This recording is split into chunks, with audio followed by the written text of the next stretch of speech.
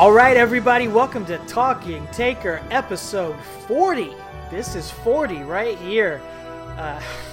Top of the hill, man. Going over the hill next. I was going to quote another movie about 40-year-olds, but nope. Nah.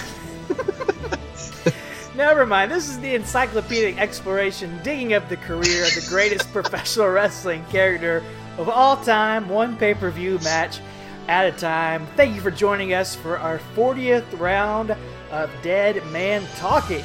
My name is Alex Dorio. I am one of your co-hosts, one of the tag team partners, one of the creatures of the night, and I am joined as always by my best friend, my wrestling buddy, Travis White. Travis, can you believe we have watched over 40 Undertaker matches over the past, almost 10 months now? Yeah. It's crazy, man. No, it absolutely, I couldn't believe it.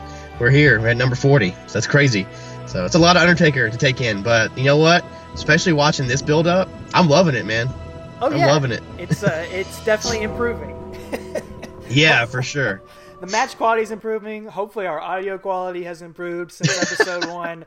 Hopefully you're enjoying it. You know, we've added a little time on there. It's a little bit longer than it used to be, but hopefully you guys are enjoying it, and really, just seriously, thank you to everybody out there listening, all our fans over on all the podcasting services, all the social media. All the interaction we've gotten has just been awesome. It's been the best part of doing this. You know, like we said many times, we already talk about wrestling all the time, so we decided to start recording it now that we talk about it. And the fact that anybody listens to it is just incredible. So it's really fun. We appreciate you joining for the ride. We appreciate you spreading the word. And we hope that you will continue on this journey until we get to the last ride here, whenever that might be. Yeah, whenever. We thought it was last year, but that's why we started this, but it's not. So, and that's fine with us. But yeah, you're talking about anytime I see our Podbean account and see we have more than 2 downloads, I'm excited because those 2 are me and you. That's right. So anytime it says 3 or more, I'm excited. But no, seriously, we get way more than that. Thank you guys so much. This is just fun, and we appreciate your feedback. And we're going to try to keep them a little bit closer to an hour if we can. And there's just been so much to talk about, especially as Raw is expanding. And well, now In Your Houses are going to expand as we get to Ground Zero In Your House.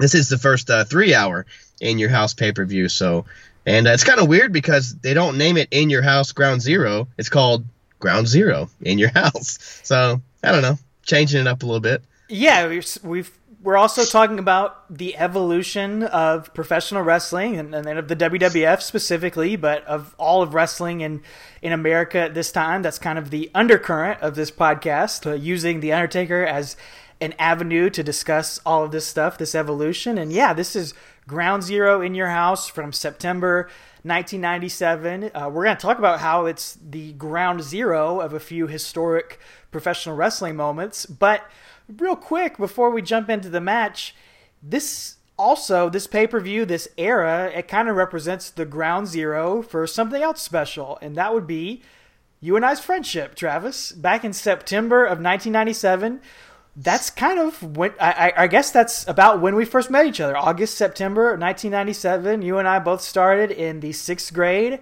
at Columbia Middle School in Augusta, Georgia. I guess Augusta, Evans, Martinez. I don't know where Columbia Middle School is technically. Appling, sure. Yeah.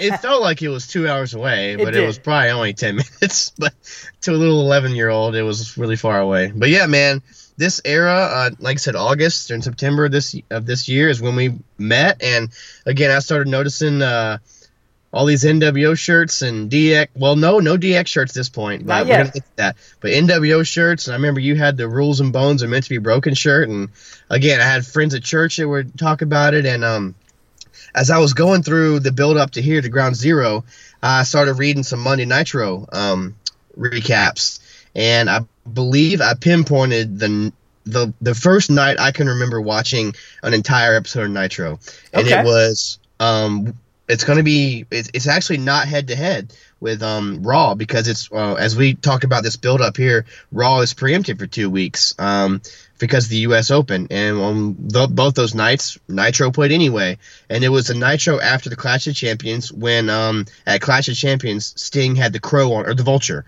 with him. Oh yeah. I remember Nitro opened up with that image, and I remember just seeing that wasn't the Sting that I talked about back on episode 1 here of Talking Taker that I remember from a kid.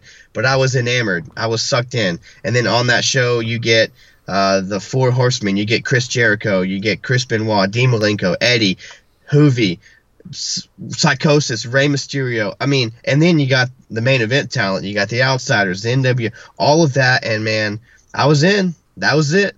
That's the first Nitro I remember. Plus Glacier, Ming, Mortis, Wrath, all of that. Again, as someone who played Mortal Kombat as a kid, watching those guys be real-life characters on TV was awesome. I'd probably watched a few episodes or flipped back and forth, but I specifically remember that episode. I tried to flip to Raw, and it wasn't on, and so I just watched Nitro. So anyway, that's all. That's my story for that. So, this is ground zero for us, too. We've talked on here about this stuff really just jumping off the TV screen and how some of that Undertaker and Kane stuff, if you were flipping channels back in the day, you would stop and be like, what the heck is this? And I think Sting with the crow on his shoulder is one of those big moments. Culture thing, clearly. You're stopping and like, this is wrestling? What is going on? I got to see more of this. And it's just awesome how wrestling is unlike, I think, almost any other sport or any type of entertainment, because you do remember that first moment that you get hooked on it. Like I don't know if football fans or baseball fans are like that. I'm sure they are, but you talk to any wrestling fan, they remember that thing that hooked them in. For me, it was a Hulk Hogan promo as I was flipping channels, and I thought, just what is this? This is just jumping off the screen. So yeah, that Sting image and that promo is another one of those things that's really cool to hear about. And it really was everywhere back then. I've heard Colt Cabana on his podcast. He talks about as a kid just being like the only guy in school that liked wrestling and just no one else thinking it was cool. And elementary school was kind of like that for me. I had like 2 or 3 guys that all we talked about was wrestling. That's all we did, all we watched, and all we did on the playground. So, but I had a couple guys, but it wasn't huge. But dude, 97 through 2000 in Augusta, Georgia, everyone watched wrestling. Everyone talked about wrestling. Even the girls had like a passing knowledge of wrestlers and wrestling. They weren't like super fans. There were a few. No. There were a couple of girls I remember in our school that were big wrestling fans. But dude, every guy still are. Every guy, man, that was the cool thing at this time. This was NWO, Stone Cold, DX, and that's what we all talked about on Tuesday morning was what happened on Raw and what happened on Nitro. It was the best time to be a fan. Absolutely. I'm glad you said what happened on Tuesday morning, because that's a big thing. As we get into this ground zero and this build up here, there's a lot of stuff that happens on these Monday Night Raws, and you're right. Tuesday morning, you're on the school bus or at the bus stop talking to your buddy about, can you believe what just happened that night or last night, and you talk about it all at school that day, And so yeah, let's ready to get into it here. I am. I'm ready to get into it. I'm ready to talk about it. Ground zero. In your house. Let's talk about the build. It's all kind of starts with Raw 221, August 4th, 1997. That'd be the night after SummerSlam. And we've just left off with one of the craziest finishes to a pay-per-view match we've ever seen. Like we mentioned before, Shawn Michaels accidentally, quote-unquote, hits The Undertaker with a chair, ends up counting the pinfall for Bret Hart to steal the WWF Championship, and that moment kind of sets in motion really the next few months of storylines. So yeah, the Hart Foundation comes out at first, and Bret Hart is being interviewed by Jim Ross. Jim Ross is saying it is implying that Bret Hart manipulated Shawn Michaels into helping him win the title, which is kind of true. He was egging him on and pressing him on. And I don't know if you caught this, but did you hear Bret Hart open it up with a Pearl Jam quote? Gonna make you smile, huh? Yes, he said, "Don't it make you smile?" And I'm wearing my Pearl Jam shirt right now as we record this. And Bret Hart, you guys can Google online Bret Hart Pearl Jam, and you'll see pictures of him rocking Pearl Jam shirts. And for those of you that know me, I'm a huge Pearl Jam mark, as big as I am wrestling. And to hear him say, "Don't It Make You Smile," because that album, No Code, came out a year before in '96. So I did hear that. I'm glad you picked. I'm proud of you for picking up on that. Oh, that's one of my favorite Pearl Jam songs. Absolutely, dude. And it's funny. That's what I remember about you when I first met you. Was I remember you were all about Pearl Jam and also Dave Matthews Band and Hootie and the Blowfish. Like you talked about you wore all their shirts and you always talked about those three bands. And now more Pearl Jam than the others, but I knew you would love that and appreciate that as well. And yeah, Bret Hart, huge Pearl Jam fan. I remember in WWF Magazine, he wrote a review of Vitalogy when it came out. And it was like a huge article in the WWF Magazine. But yeah, awesome. That popped me, and I knew it would pop you too. Yeah, it did. Absolutely. So good. And of course, this is also when we see Sergeant Slaughter being brought out as the new commissioner of the WWF, kind of taking over for the president, Gorilla Monsoon. We've saw Gorilla Monsoon on a couple of these episodes of Raw, but it seemed like he wasn't going to be able to really physically be a part of the action anymore, so they wanted to get somebody in there to take over as a new figurehead, authority figure, and so Sergeant Slaughter gets to come out, and he's going to play a big part in these storylines over the next few months and years as well, too. Yeah, absolutely. And it's kind of weird because you don't think of Slaughter being like much younger than Gorilla, but like he really was old. Gorilla was an old guy. Like he just didn't fit in with this new generation attitude era anymore, you know? Right. So not that, I mean, Slaughter was an upgrade, I guess, but like cosmetically, they could have gone with someone another 10 years younger. But again, you want to bring a legend in there and do that. And it's good. Somebody who's no nonsense, authority kind of figure. Yeah. And so, you know, there's some backstage, or it's actually footage from the SummerSlam where they're interviewing some fans from the night before, and they're asking, you know, what are your thoughts on the match? And these fans are like, you know, we think Undertaker was robbed and Shawn did it on purpose. And when you watch this, you just say, man, is this what people think wrestling fans look like or talk like? Because it makes me sad. Taker should have won. Shawn Michaels should have never interfered in his match. If he didn't interfere and watch his temper because of Bret Hart, because he hates Bret Hart, he would have won. All I gotta say is that The Undertaker, he was robbed, man. That was unbelievable. That's all I gotta say. You should never have an idiot like Shawn Michaels refereeing anything. They've been doing this for the past few weeks, too, in Canada. They've been interviewing Canadian fans, and in the States they've been interviewing fans, and yes, it is just it's rough. It's stereotypical Mark. Yeah. It's rough. Yeah. So anyway, Shawn opens up the Warzone hour here, the second hour, with a promo with Vince, and he comes out to, I mean, immediate mixed reactions, you know. Night before he's a babyface, night after he's getting mixed reactions here, dude. You know, and he's in full on heel mode. Like he has officially turned heel. Yeah, absolutely. It's so good to see. And he just embraces it. But it's weird because he's a heel kind of by proxy. You know, he never like turned because he makes it clear like he wasn't intentional on hitting Undertaker. Right. It just happened. You know, a lot of times heel turns, somebody does something intentional and explains their motives. His is just like a by proxy, you know. But even though he's reacting to the fans, they've absolutely turned him heel. Mm-hmm. It'd be funny if Roman Reigns would do that nowadays. Probably get him over like Shawn was here. Even though Shawn's a heel, he's over. Yep. So Shawn's he says everyone's passing the blame on him, and he says, you know what? Frankly, I don't care what anybody thinks. And Vince asks him if he's in cahoots with Bret. Again, I think we've heard that word several times here on Talking Taker, but cahoots is such a good word. You in cahoots? And Shawn Michaels calls him a Nimrod in response. That's his word of choice. He does it over like the next 4 weeks. He keeps saying Nimrod, which that was a Green Day album. Has that come out yet? I think so. Had it? Okay. Well, maybe he's shouting out Green Day like Bret was shouting out Pearl Jam. Maybe. I think Shawn Michaels was listening to George Strait at this time, though. I don't know if he was listening to Green Day. Yeah, that's true. He calls him a Nimrod, and he also calls him something else a little more salty. He calls him an SOB. Oh, yeah, that too. Yeah, yeah. And then Vince kind of fires up and says, you know what? Well, you're going to shudder when you face Undertaker at Ground Zero. So, again, not a number one contender match, but we get the next night after the following after the pay-per-view, the following night, boom, here's your match for the next pay-per-view that's going to hook you in. You know, that's kind of cool. I kind of like that.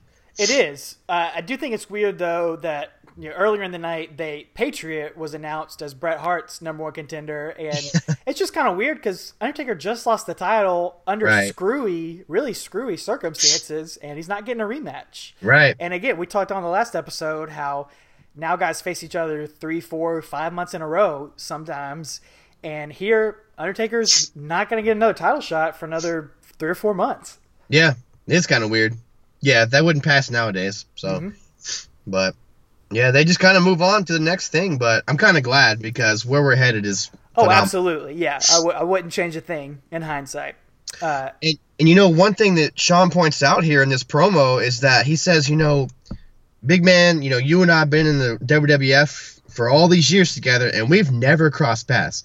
And I mean, you and I can attest to that. In as far as these pay-per-view matches go, they have never come in contact with each other on pay-per-view, at least, and I don't recall in any build-up. Isn't that wild? Yeah, it's crazy. Two icons, two, you know, beacons of the World Wrestling Federation have never crossed paths. It'd be like, imagine if it was, you know, 2002 and by 2012, Randy Orton, John Cena had never touched. You know, that's the equivalent. You know. Yeah, and not faced 47 times. Right, they touched every month for 10 years straight. Yeah, so. But it was just interesting, really cool. It was, and Undertaker does come out to respond. We hear the bell toll. So Undertaker cuts off HBK in his promo. Lights go out, and Shawn Michaels disappears at this point. Vince McMahon, games. Vince McMahon actually gets back into the ring to interview the Undertaker, and he kind of sums it all up here. Undertaker says, I've been doing way too much talking lately, and it's time to get back to what I do best. Taking souls and making people rest in peace. Not the greatest catchphrase. Got to work on that a little bit. But yeah, the crowd pops for that. Taker says, Shawn Michaels, you're going to have to look me in the eyes and pay for your crimes, and you will rest in peace. So short and sweet, he's all business, but he's going to get interrupted by the well of Paul Bearer. It almost like Paul Heyman nowadays. But yeah, it was Paul Bearer, and he puts his fat little sweaty face on the Titantron and says, you know, well, speaking of crimes, you're a murderer. Yeah. So, again, reminding us at home, this story, again, you mentioned last week's episode that the story is kind of there, but it's not really permeating everything. It's not the focus anymore, but it's still there and lingering in the background. And he starts screaming, though, Kane is coming, Kane is coming. And so as Undertaker gets out of the ring to head up the ramp, it's very subtle, but the lights in the arena turn red. It's kind of this red glow. And Taker kind of does a double take at it, which is kind of neat to see. It's real subtle. I do applaud him because I keep saying how Vince is like anti-subtlety, and I don't remember them saying like, is that Kane? Is that Kane or anything? They just kind of let it go. So, but this red light shone, and that's that. Dude, just try to put yourself in that time frame of watching that without knowing anything about Kane or what we're going to see later. That hooks you. That is different. Yeah. Like, we don't know what that means. Now we just, of course, we associate the red lights and everything with Kane. But back then, what is this? What is happening? It's crazy. Yeah, it was cool to see. Paul Bearer, he had a couple great lines I just had to shout out. He said, look at you, dead man. You look like you lost a little weight, haven't you? Talking about him losing the title. And he says, go ahead, make fun of Paul Bearer. Make fun of the fat man. Before he starts telling him that Kane is coming. And he's just... he also, earlier in the night, Paul Bearer's still managing Vader for a little while. That's going to end here shortly, but he's still managing Vader. And Vader fights Triple H, who's out there with China, and Paul Bearer cuts a promo before that match, and he tells China that I'm more of a man than you'll ever be. And he like stares at the camera, like deep faces the camera. I'm more of a man you'll ever be. That's okay. I just had to. That popped me. So I had to. Oh, me too. Anything Paul Bearer related, I got to talk about. He's my MVP. Good. Absolutely. He totally is. I can't wait till we get to the actual Kane stuff. When Kane appears and we get Paul Bearer. It's only going to get better, people. We've got some fun stuff coming up in the next few weeks. Yeah, well, speaking of fun and some weird stuff kept happening on Raw 222, which is the next week. It's August 11th, 97. The show starts off with an HBK promo, and he's in the ring with old Girth Brooks himself, JR. And he says, tonight I gotta face Mankind, and he extends an invitation to The Undertaker to watch the match to see what's going to happen. But it's during this match, and we mentioned on last week's episode, you get these Shawn is gay chants. Again, makes me cringe to be like, that's what people think wrestling fans were back then. Because I would not have been chanting that. No, but, I mean, that's what wrestling fans were back then. Right, exactly. And that's what a lot of them are now, probably. Yeah, that's true. Yeah. So they're chanting Shawn is gay, and then he has the most perfect line. He says, well, ask your mom and your sister how gay Shawn is. And I was just like, oh, my goodness. So it was just weird. So, yeah, I don't know. Anyway, but he gets in, Sergeant Slaughter comes out here, and he gets in his face, and this part is like Shawn Michaels acting like a 13-year-old child, man. Yes. I mean, could you believe that? He was just, yeah. He's just getting in Sergeant Slaughter's face. He's acting like Sergeant Slaughter's spitting on him with every word that he says. Just being like everything you hear about Shawn Michaels backstage, yeah, what people hate about him, he's acting it out right out here, just playing into that image that people had of him back then. Yep, and it works because it makes you hate him. And he has another crossover with old Twitterless Travis here. He calls him Commissioner Gordon. Again, huge Batman mark here, so I just popped huge for that. I mean, and you can see Slaughter. He goes, "It's Slaughter." I was like he didn't. I don't know if he even got the joke, but it was funny. So, but Shawn says, tonight I'm gonna have an insurance policy.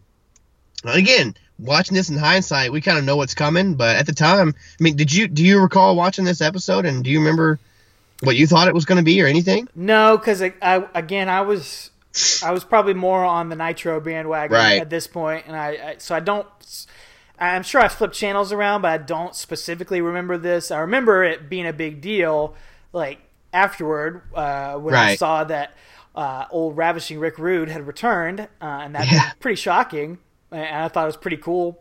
But no, I don't remember like specifically watching this episode. Okay. Because this is a night, mark your calendars, guys, August 11th, 97, wrestling changes forever. 2 different times on this night. And again, they don't know, but it does. And the first one, I'll go ahead and tell us what happens the first time. Well, unfortunately, our good old friend, the Cheek, Ahmed Johnson, he faced his crush here in his first match as a Nation Domination member, or Chains. I think he fought Chains, actually. Yeah. And he gets kicked out of the Nation of Domination. And instead, to replace him is going to be a young upstart babyface turning heel named Rocky Maivia. So he returns. He's been out for a little while, returns to join the Nation of Domination. And this is ground zero for The Rock right here. And it's cool, like, because both of these historic moments, you're going to talk about the next one here in a second, you could tie them both to The Undertaker. Like, the second one a lot more so than this one, but think about it. The Nation started to fracture, the original Nation of Farouk, Crush, and Savio Vega, when Farouk couldn't beat The Undertaker, and the Nation began to fight because of that. So because of that, Farouk kicked them out of the Nation and started the new Nation with Ahmed Johnson, and then that didn't work anymore. So now he's going to replace Ahmed Johnson because he gets hurt with Rocky Maivia. So really you can tie that all back to the beginnings of the feud with The Undertaker, and in a way, a very loose way, you can chart the rise of The Rock to The Undertaker. And that's the reason we started this podcast, because he is a beacon and a stalwart from 1990 wrestling Hulk Hogan to here we are in 97 with the upstart of The Rock's career. DX is going to be born this night-ish, kind of. And then to where we see nowadays when he's wrestling Rusev in a casket match. Well, that's why we started this. That's why he's the yardstick. As a little callback to last week's episode, the yardstick. So yeah, wrestling changed once there, and I want to say I'm pretty sure I had the shirt that Rock was wearing, or my brother did. I think it was a Chaps Ralph Lauren shirt. I'm pretty sure my brother had that one. So and JR calls him. Club, man. Oh yeah, JR even calls him the Rock when he gets in the ring, or he says Rock. He says, "Oh, Rock in here," and I don't know that they started calling him the Rock yet, but anyway, the main event of this night is Shawn versus Mankind. Again, too. Yeah, great main event. Yeah, I wrote that. The chemistry is off the charts. We talked about the Mind Games match last year briefly when we talked about Undertaker's match on that night, and they still have their great chemistry, and they've switched roles, babyface and heel. But it's so good. Go out of your way and watch this episode, because it's really, really good match. And during this match, Hunter and Chyna come out because, again, they have this issue of Mankind. There was that steel cage match a few weeks ago at the SummerSlam. So they come out. So commentary speculating, is that the insurance policy? Mm-hmm. Is it Triple H? Is it Hunter? Is it Chyna? Well, then, meanwhile, Ravishing Rick Rude comes down the ramp in a black suit. How long's he been gone? 8 years? He's been gone from WWE for 7 years, since 1990, I believe. And then he'd been gone from WCW for probably 3 years. He had showed up in ECW earlier this summer, did some fun stuff in ECW earlier this year. But yeah, pretty shocking to see him come back out on Monday Night Raw.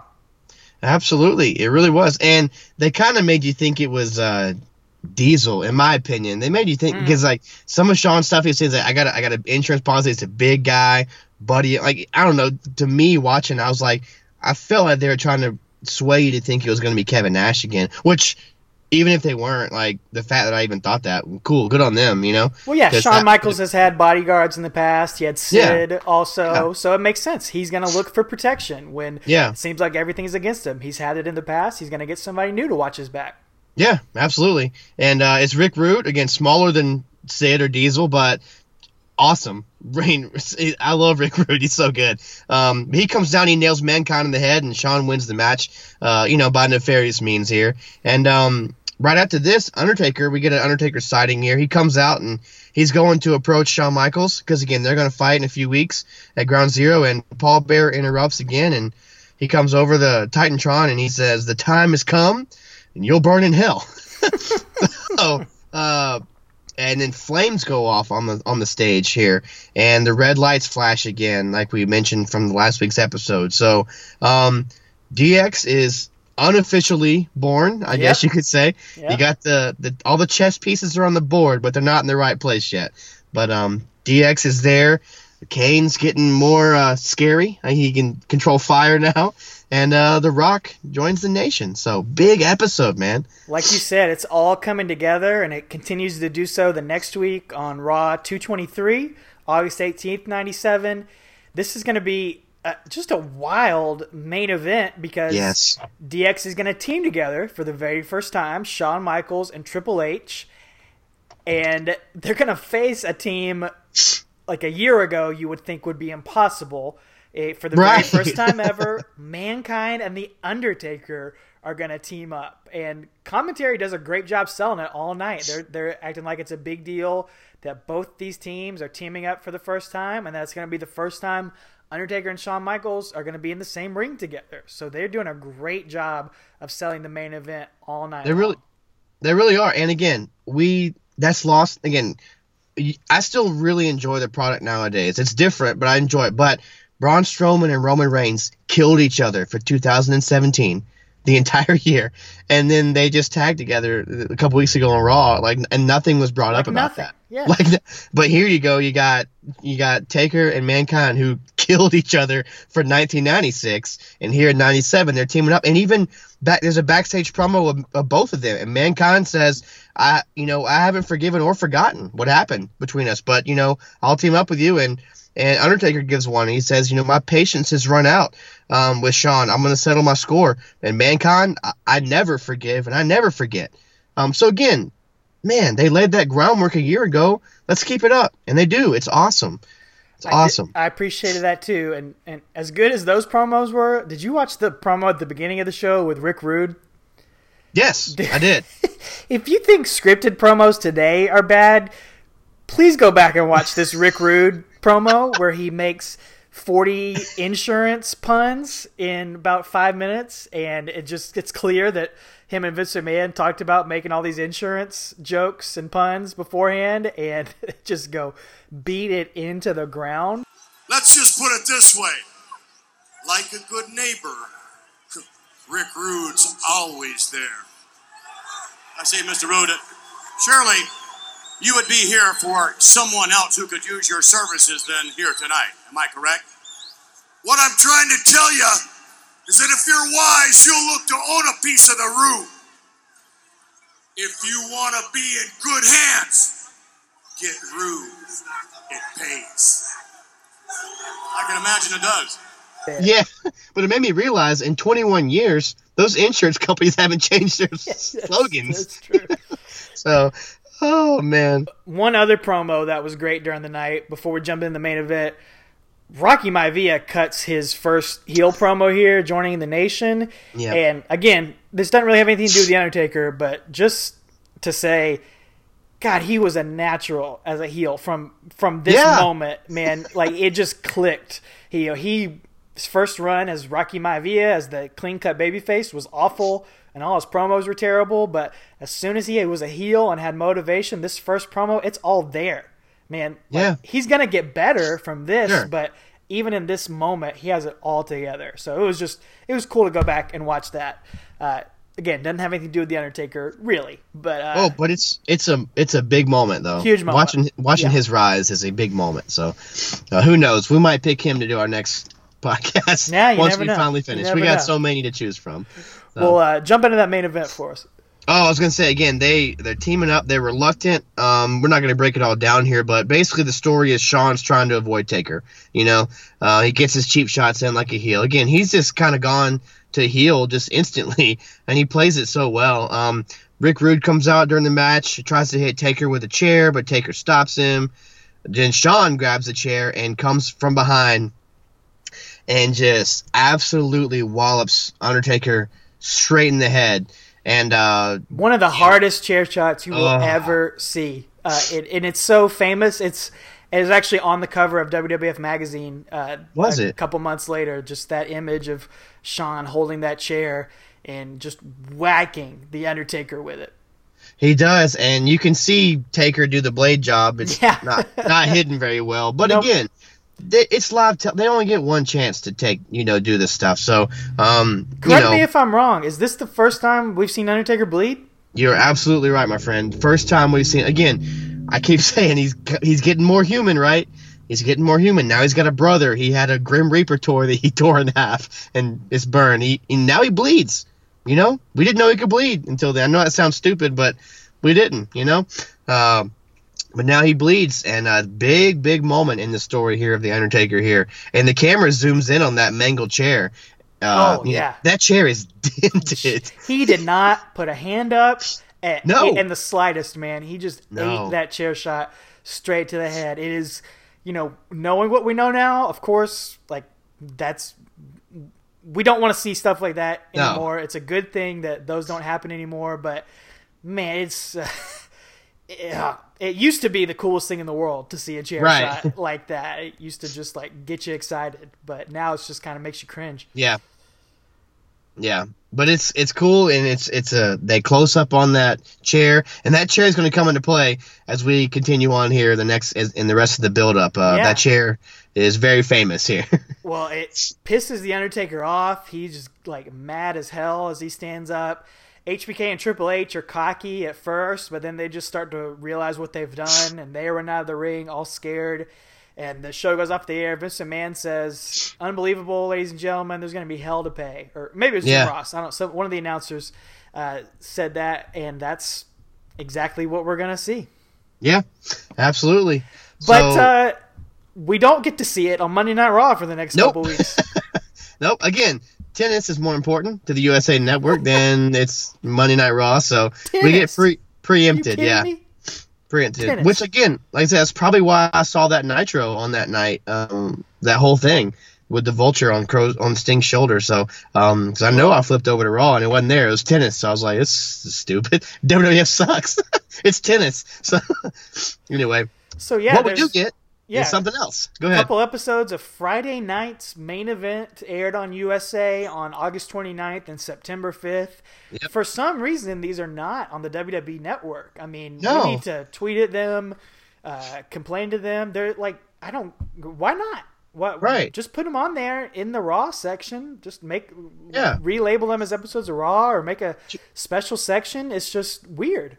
Tuesday Raw Tuesday or Thursday Raw Thursday was on there. Yeah. Let's put these on there. Did you notice the logo? It's a little martini glass. Yeah, it's kind of cool.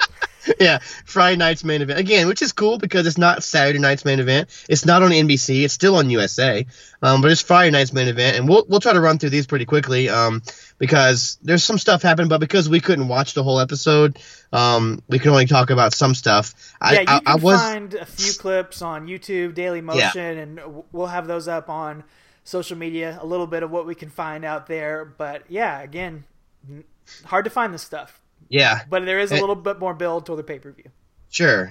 So we'll touch on it here. Again, that chair I just mentioned, Sean brings it out at the beginning of the August 29th episode that he hit Undertaker with, and he says, the World Wrestling Federation and Taker, they kept pushing me and backing me to painting me into a corner. Like, no, they didn't. But anyway, he justifies it. He lashes out. That's what he did. He's not going to lay down and die at Ground Zero, and, if I go down, I'm taking everybody down in a blaze of fire. Which I didn't know if that was some kind of thing about Kane or not, but to get more Sean is gay chants again. I think this is in Chicago. They filmed this. Chicago wasn't too kind to Shawn Michaels here, and he says, Undertaker, I suggest this. I suggest that it's not Shawn Michaels that's going to go down to Ground Zero. I say the Heartbreak Kid is the first man in WWF history to make The Undertaker not only rest in peace, but rest in peace permanently. The first time, it was a chair. The second time, Undertaker, if I gotta do it, it'll be a Mack truck. One thing is for sure, at Ground Zero, the Heartbreak Kid will be standing tall. The Undertaker will be flat on his back. And HBK, the initial outlaw of the World Wrestling Federation, will dance all over his corpse. On his way out, he says, he picks a girl out of the audience, says, "Come here, sweetie, let's show him how gay I really am." And he picks her up and kisses her, which, can you imagine somebody doing that nowadays? Dude, add that to the list of things you can't do in 2018 anymore. Yeah. There's going to be a couple more in the match that I wanted to point out as well. Oh, yeah. But, yeah. Man, it gets some heat. Yeah, I does. I give him that. And all that's on YouTube. We'll post that on social media. And there's also something as an interview with Undertaker that he gives Shawn credit for being able to swing a chair, which, that's kind of a low blow for him. And he says, I condemn you to an eternity in hell. And next week I'm going to beat Hunter Hearst Helmsley, and so you can know what to expect at Ground Zero. But again, I couldn't find that online anywhere. That's a recap of what somebody else recapping the show. I couldn't actually see that part. So. And the same goes for next week's Friday Night's Main Event, September 5th. Again, I didn't see. I think you saw a little bit of this, but yeah, Undertaker took on Triple H in the main event of that show, and HBK also cuts a promo on Undertaker. Which he has a line in that promo I read that's what we just talked about. HBK says, "If it can bleed, I can kill it." And he drew first blood that night, and he's going to draw the last blood at Ground Zero. So he is defiant, man. He has poked the bear, and thinks he can take down the Undertaker. Yeah, he does. Pretty cool. And that'll eventually lead us to Bad Blood, I kind of wondered where that title came from for In Your House. I didn't even pick up on that. I feel like this is where they were headed with that, I think you're right. We'll revisit that in a few episodes of Talking Taker here. But yeah, Undertaker and Hunter wrestle here, and Rick Rude comes out, Chyna comes out. So again, you got DX is not official yet, but they might as well be. Shawn runs in and interferes, giving Taker the win, and he's got that same chair with him. Yeah. I just wrote that DX bails and he dishes out. Undertaker dishes out some choke slams. Again, he's livid. He's angry. Again, like you said, Sean's poked the bear. The bear is angry. He starts choke slamming these quote unquote officials like Gerald Briscoe and some other J-Brones from backstage. But that will be an important part that lead us into Ground Zero. How angry Taker gets and how he's willing to put his hands on officials is going to tell a story here as we get to the pay-per-view here. Man, with all this focus on this steel chair, that's been a huge part of the storyline. Don't you think these guys should have had a chairs match? Maybe a stairs match. Oh, yeah. Oh, tables, ladders, chairs, and stairs. Holy cow, man. Oh, man. No. Anyway. No, I don't. No. I don't. All right, so yeah, let's do it. All right, we're at In Your House Ground Zero, September 7th, 1997, and we get another cool video opening up. And, you know, it's something we talked about with The Undertaker, how the WWF Championship is kind of on the back burner.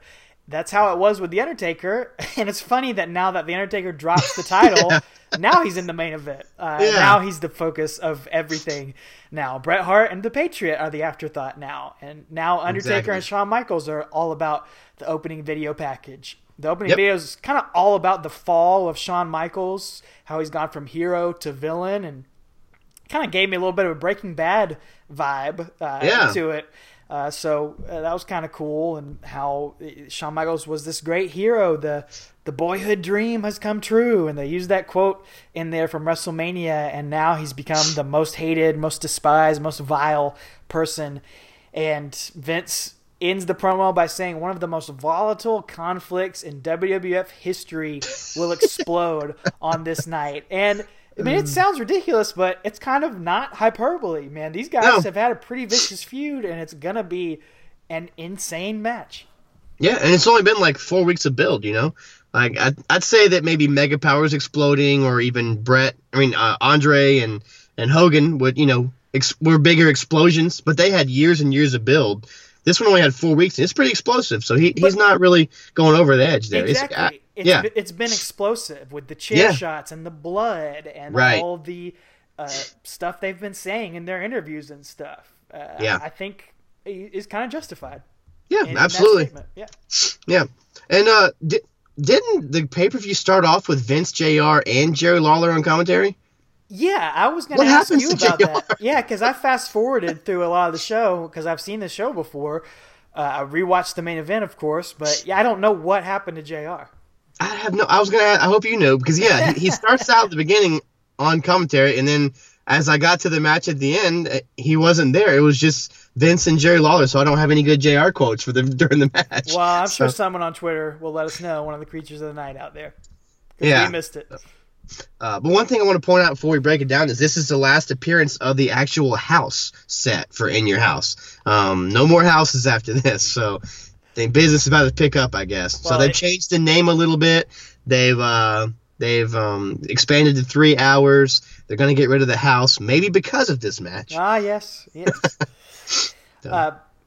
Shawn Michaels comes out first, and he is just in it, man. He is spitting at the crowd. He is doing crotch chops. He is doing other inappropriate things out there, and he's loving it. He's reveling in it, and then he starts slapping people's hands at ringside too. It's crazy. Well, he gets that female pop. The females love him, and the men are booing the heck out of him. And so he's still high-fiving. I guess, like I said, because he hasn't officially turned. I don't know. To me, he's a heel, but maybe he's just high-fiving people just to as a backhanded thing, as a I'm a jerk, I know it, but you still love me. I don't know, but yeah, he gives some graphic gestures to the audience. Woo. Here. Woo, yucky. And as he gets in the ring, he does his Shawn Michaels pose, and they have the pyrotechnics in the ring, and they do not go off on time. They're mistimed. And I think if he was a babyface here, he would have had his poo-poo face and let it get to him. But because he's a heel, he plays it off really well. To me, I don't know, that's just my personal opinion, but he plays it off well, and it's kind of, shrugging his shoulders and kind of brushing it off, whatever, they hate me. And I believe it's Vince on commentary. He's like, well, that's a bad omen. So mistimed pyro is a bad omen for those of you who are taking notes. So I like that they played into that. Yeah, and it's cool. But again, like I think if you were rewind the clock back a year and he was a face, I think he would have poo-pooed face on that, and been like, pitching a fit like he did when he started stomping on Vader's head last year when things didn't go well and he was supposed to be babyface. But here he's a heel and he plays it off well. So, anyway. Well, so he's in the ring. Yeah, and we hear the thunder roll and Undertaker comes out. He stomps down to the ring with a purpose and takes his jacket off. Shawn Michaels is terrified. He starts using Mike Chioda as a shield. And so Undertaker just punches Mike Chioda right in the face and lays him out. Oh. And from this point on, we know this match is going to be something different. There's something different about Undertaker, about this feud, about this match. Shawn is terrified. He backpedals, runs out of the ring, tries to run up the aisleway, but gets stopped by Sergeant Slaughter, who backs him down to the ring. And then Undertaker picks up Mike Chioda and tosses him like a bag of crap just on to Shawn Michaels. And the crowd's going crazy. I'm going crazy watching it. This is already just above and beyond, wilder and crazier than anything we've ever seen. It's The Undertaker picking up a referee, press slamming him over from inside the ring, over the top rope, out onto Shawn Michaels is what a cool thing to see. He just doesn't give a crap, it's personal for him here. He's using the referee as a weapon. Like, we've never seen anything like that. Oh, and he'll do some more of that stuff here later too. So, but yeah, this is where I talk about they go up to the ring or the house set. Yeah, take to the house, guys. They take up there and Taker throws Shawn into the potted plants on the front. I love that they had shrubs out there. Yeah. Like, what does this set need? Oh, let's get a ficus tree out here. Like, it's made somebody run out to Home Depot and get the shrub. Oh, not Home Depot. They got him from Ficus R Us or whatever. Exactly. That's what Pritchard was saying. It's not our show. No, not our show at all. But not our show. But anyway, yeah. But again, attention to detail there. That's good stuff. So I do like that. Shawn is banging on the door, like crying for help of the house, trying to get somebody to open. He could go through the curtain, but next to him. But he's that's just how perfect Shawn Michaels is playing it. And Shawn Michaels just gets the crap kicked out of him for 15 minutes here. He just. Undertaker picks him up over his head, slams him on the steel out there, just tosses him into the house, tosses him into the trees, tosses him back into the ring. And Shawn is bumping like crazy, and it makes Undertaker look like the biggest just monster ever because Shawn Michaels is getting annihilated. It reminded me of when Spanky and Brock Lesnar wrestled. Remember that, like on SmackDown in like 02 or 03? Sure. That's what it reminded me of, honestly. I mean, there's a difference in size there, but like for some reason that crossed my mind when I was watching this. But yeah, Shawn's bumping and feeding like crazy, man. It's so good to see him. Because again, you hear about the backstage, the Click versus the BSK, and you got Shawn versus Taker backstage, but I don't think Taker really gives a crap. But anyway, they were professional in the ring, and Shawn's making Taker look like even more of $1 million than he already is. Shawn's taking his lumps here, and yeah, he's getting choked with the cables and getting thrown into the stairs. And keep in mind, the bell hasn't rung yet. All right, Mike Chioda is out.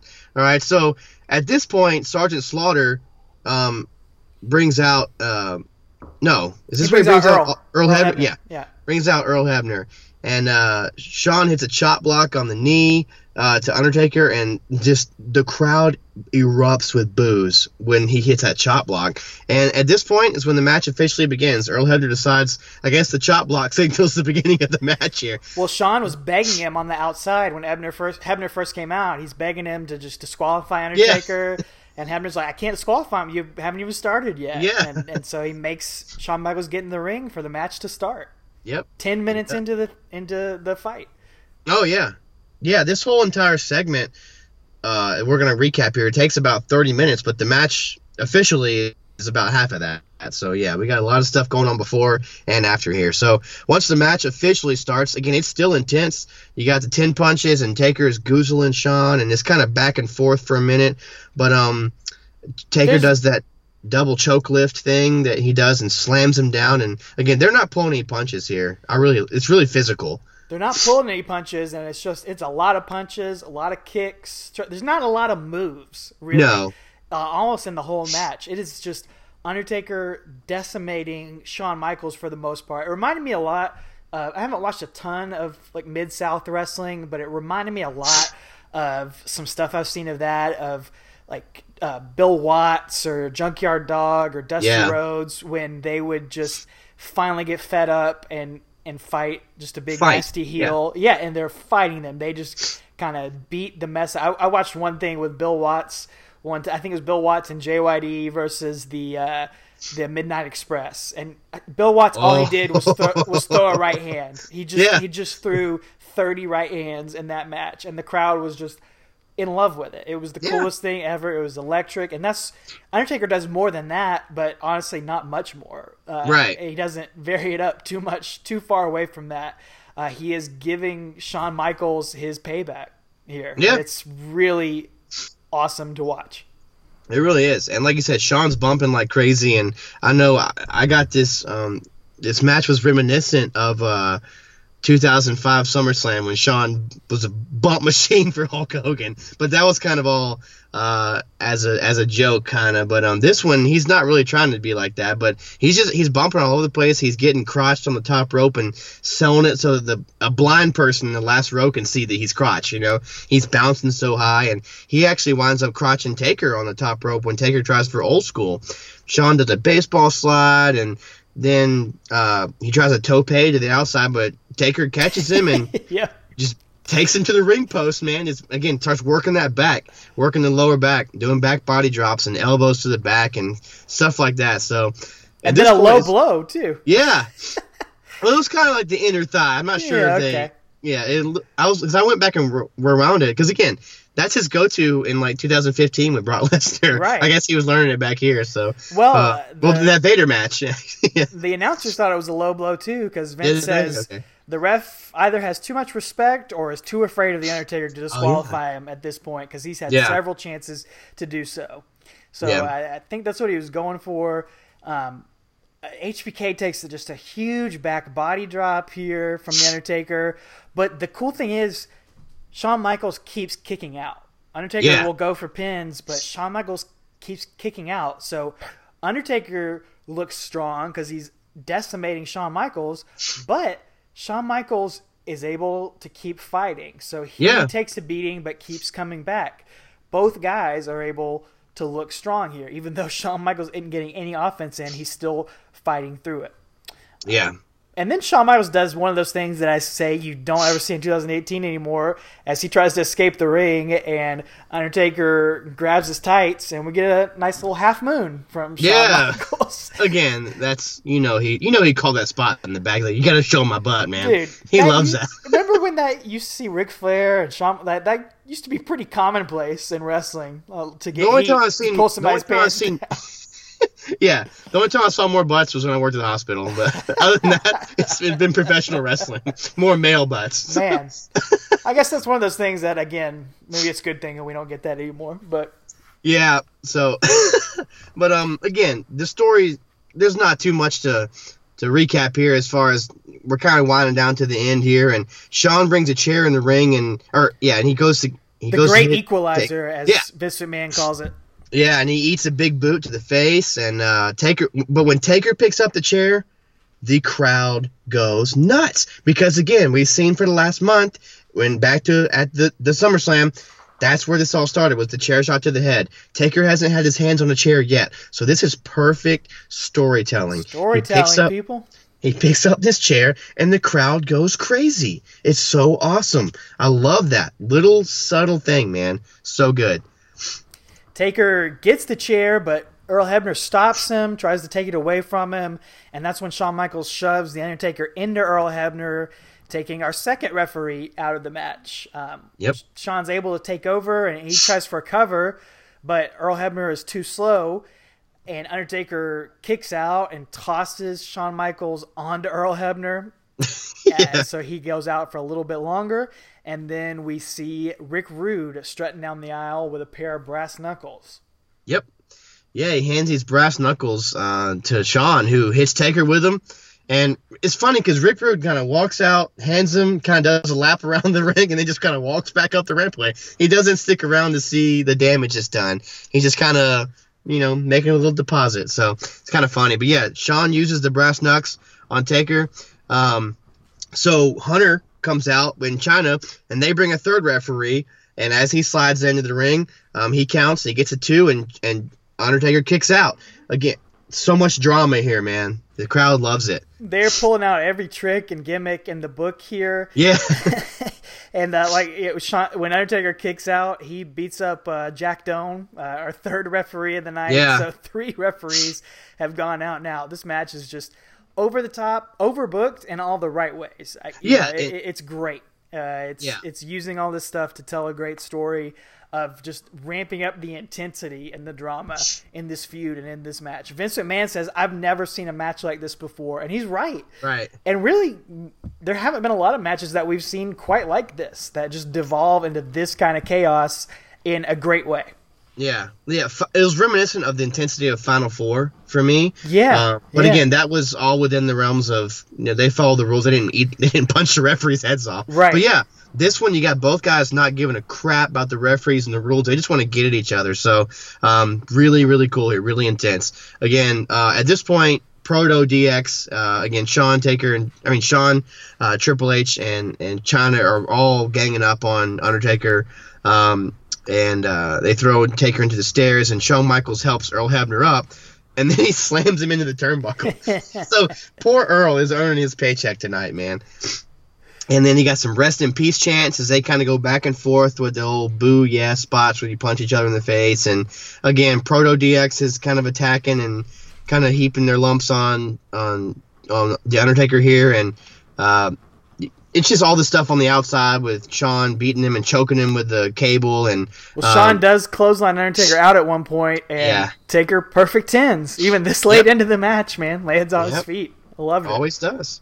Hunter gives a suck it to the crowd too as well. Yeah. So yeah. I remember. Well, never mind. We'll talk about that in 2006. But anyway, so back in the ring, we get some actual wrestling moves here.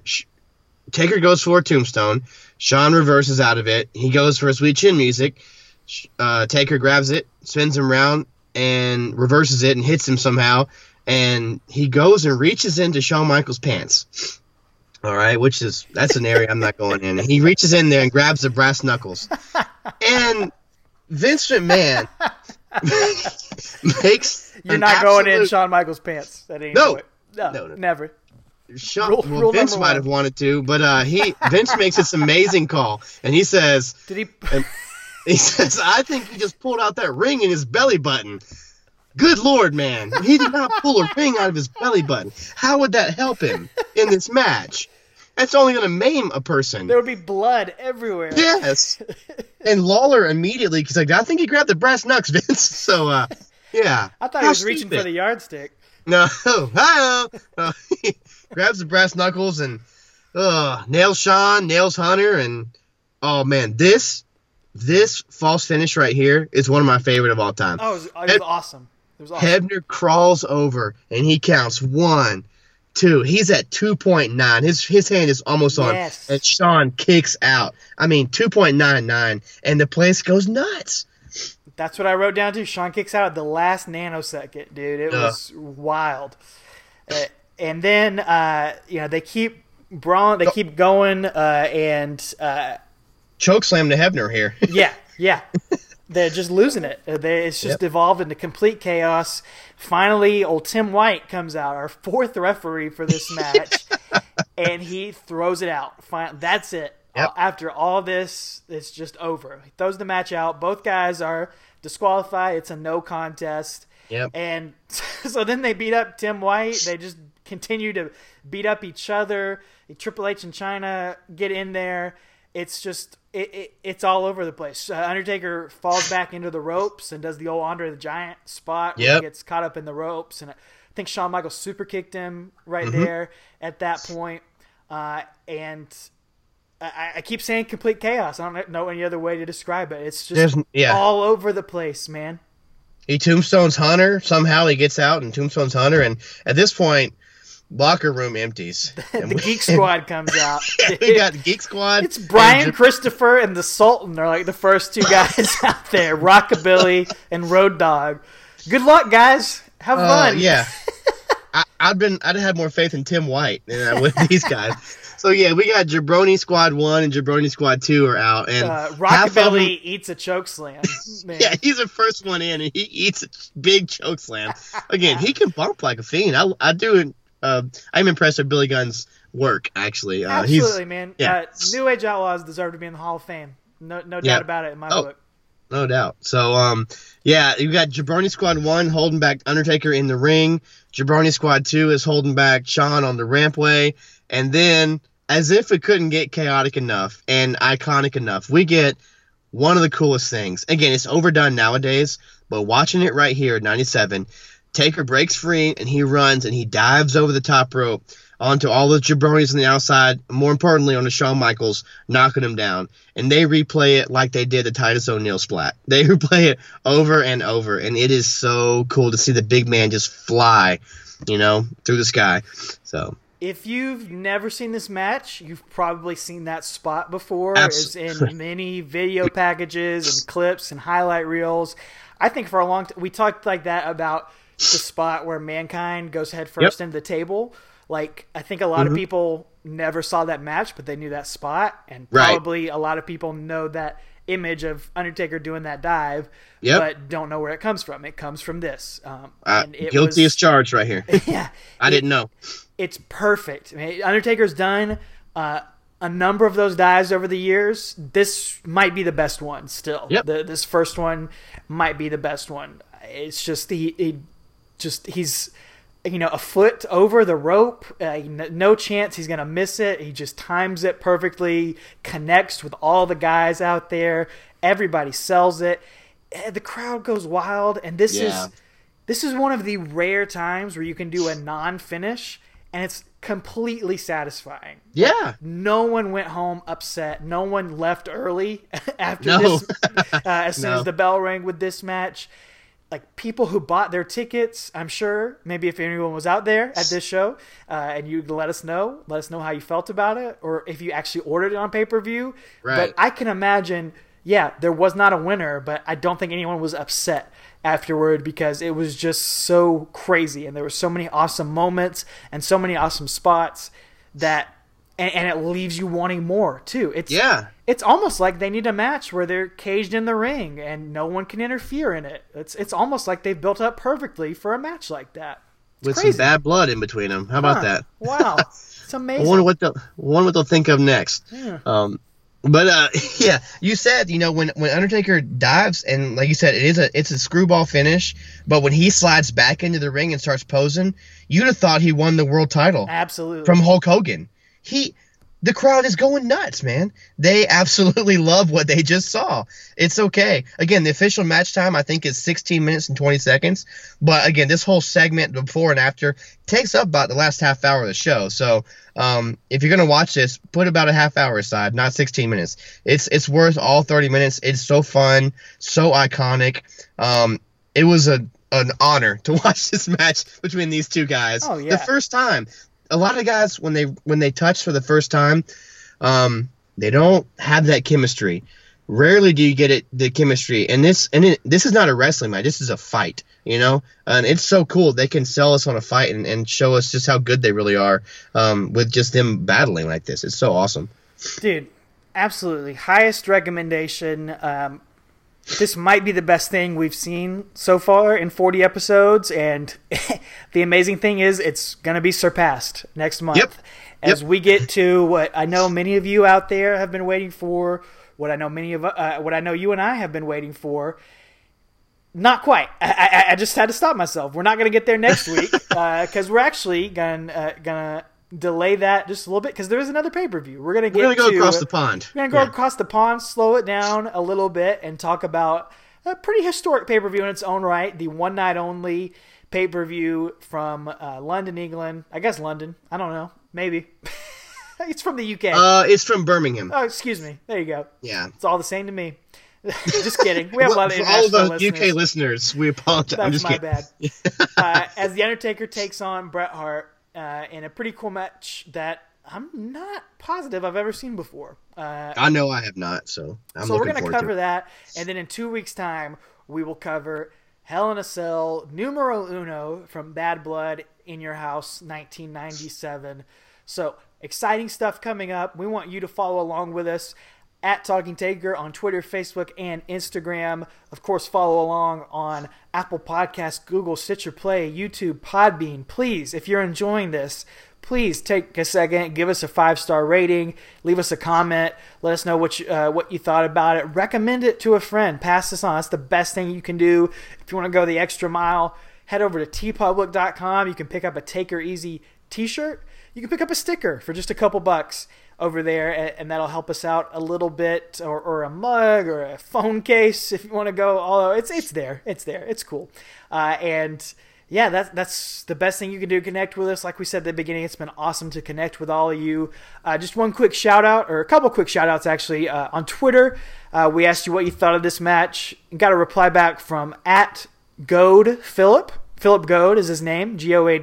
@GoadPhilip said something cool. He said, "This is the first time I remember seeing Taker do the dive to the outside, and it's ironic considering the last one is also in a Shawn Michaels match." So I didn't realize that. I don't know if that's true. I guess we'll find that out as we go along this journey, but that's cool if that's true. That the first dive we saw him do was in this match with Shawn Michaels, and the last one that we saw him do was in Shawn Michaels. So one of the last ones at least. So it will all come full circle. This, of course, is the ground zero for maybe Undertaker's greatest rival, Shawn Michaels, the man who gave him some of his greatest matches. So it's cool to see that.